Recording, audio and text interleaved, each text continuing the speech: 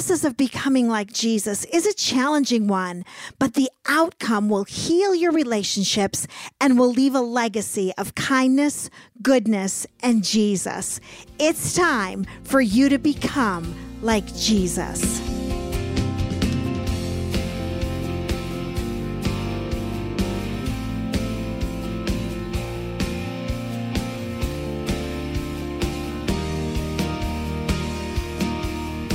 We are learning about our emotions, about why we have them, and who God wants us to be. He wants us to be like Him.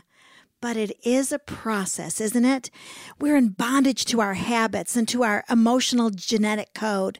We're bound to pain from our past and frustration with our present and even hopelessness as we look ahead. And so often we think, I can't change. It's just too hard for me to change. You might think things like, I know I shouldn't worry, but my grandma worried and my mom worried and I worry. It's what we do well. My family are champion worriers. Some families are musical. Some families are smart. Some families are athletic. My family worries well and I can't change. You might have been guilty of thinking a thought like this one. I know that I shouldn't yell at my family, but my parents yelled at me and I'm going to yell at my children too. Our voices are just louder than most people's voices. It's the only way I know how to express my frustration and get my kids' attention. And so I yell and I can't change. I'm too old. This is who I am. So just accept me the way I am.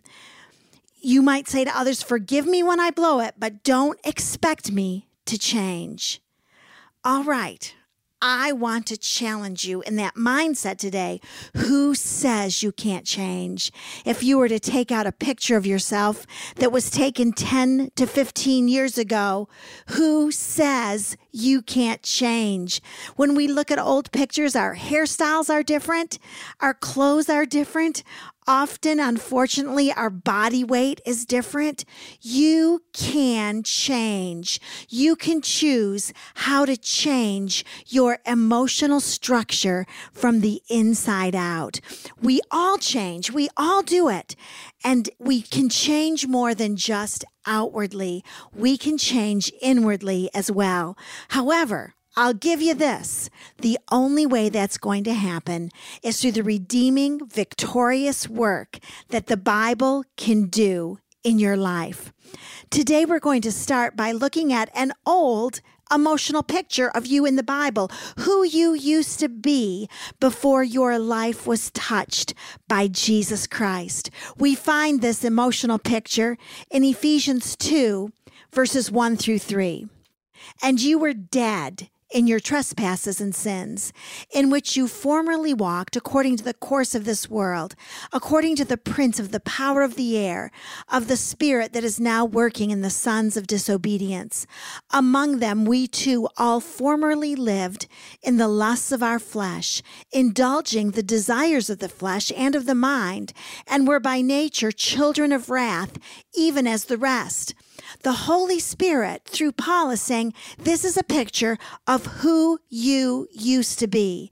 Actually, in Ephesians 2:2, in the King James Version, it says, wherein time passed.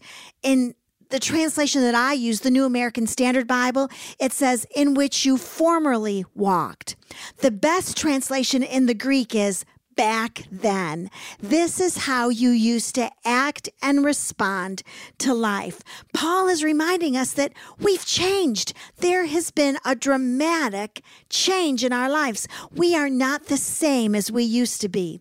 We used to act, talk, react, ventilate a certain way, and now we're different because of the power of Jesus Christ.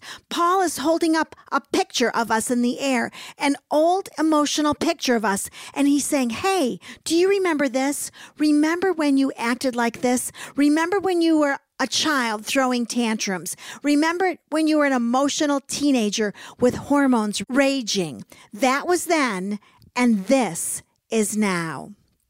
Now, the word that the Holy Spirit, through the pen of Paul, uses in Ephesians 2:2, it says, in which you formerly walked.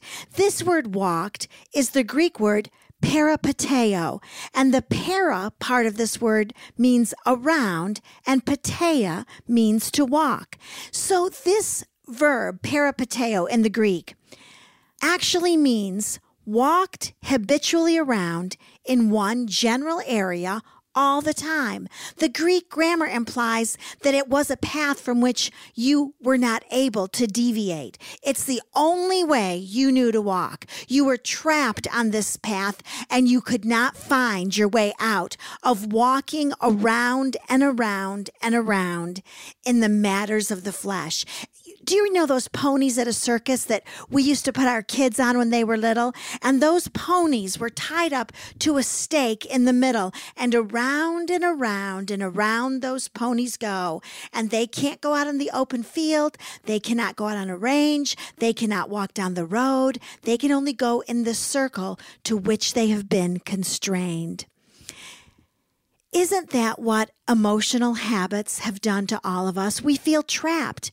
I always give my husband the silent treatment. It's how we deal with conflict. I wouldn't know any other way to deal with conflict in my marriage but closing up inside of me.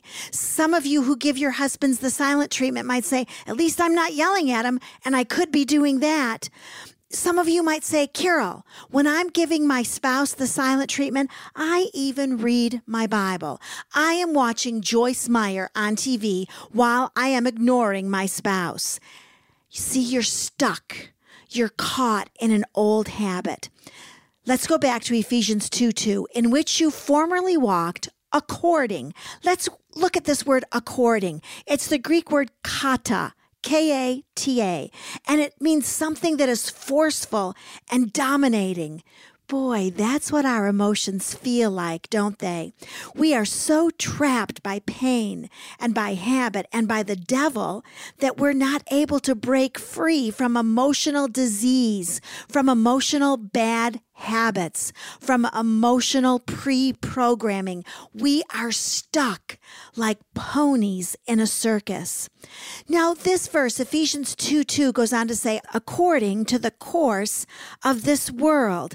Now, this word course is the Greek word aeona, and it means a specific allotted period of time. It means an age, a specific era, or a generation, or it can also mean the influence of a specific generation.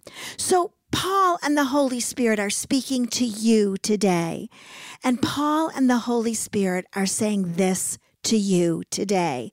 Before you knew Jesus Christ, you were in bondage and couldn't get out of certain emotional habits.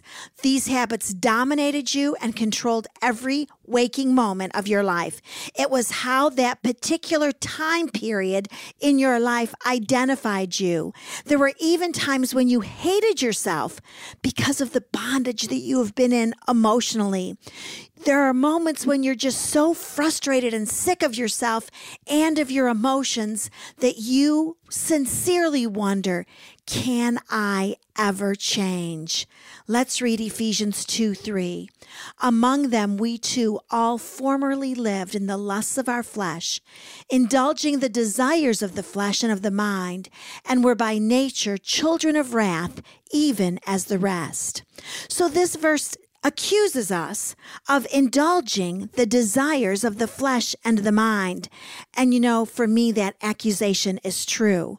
That's called emotions out of control. When I indulge my desires of the flesh and the mind, my emotions are going to be out of control.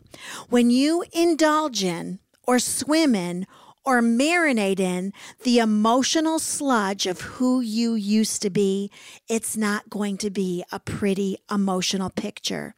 When you are indulging the desires of the flesh and the mind, you're going to overdo it. You're going to give your flesh way too much sway. Your emotions have desires, and they are generally not good desires. Our very nature was a nature of wrath and of anger. Anger was your father and wrath was your mother. Anger was the basis for everything you felt. You were a child of wrath, according to Ephesians 3:3. And because you had the genetic code or the DNA of anger and wrath, it gave birth in your life to frustration and unforgiveness and selfishness and pride and gossip. See, before you knew Jesus Christ as your Lord and Savior, anger determined your emotional genetic code. That is who you were, who you used to be, but that is not supposed to be who you are today. Why are we different today? How are we different today? Well, let's read Ephesians 2, verses 4 through 6. But God, two of the most glorious words ever uttered, into your wrath, into your emotional baggage, into your inability to escape the emotional pain of your past. God intervened.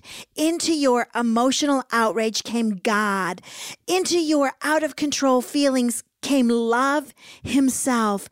God intervened in your life and changed you. He miraculously changed you on the inside. And that includes quite definitively the way we process our emotional responses to life.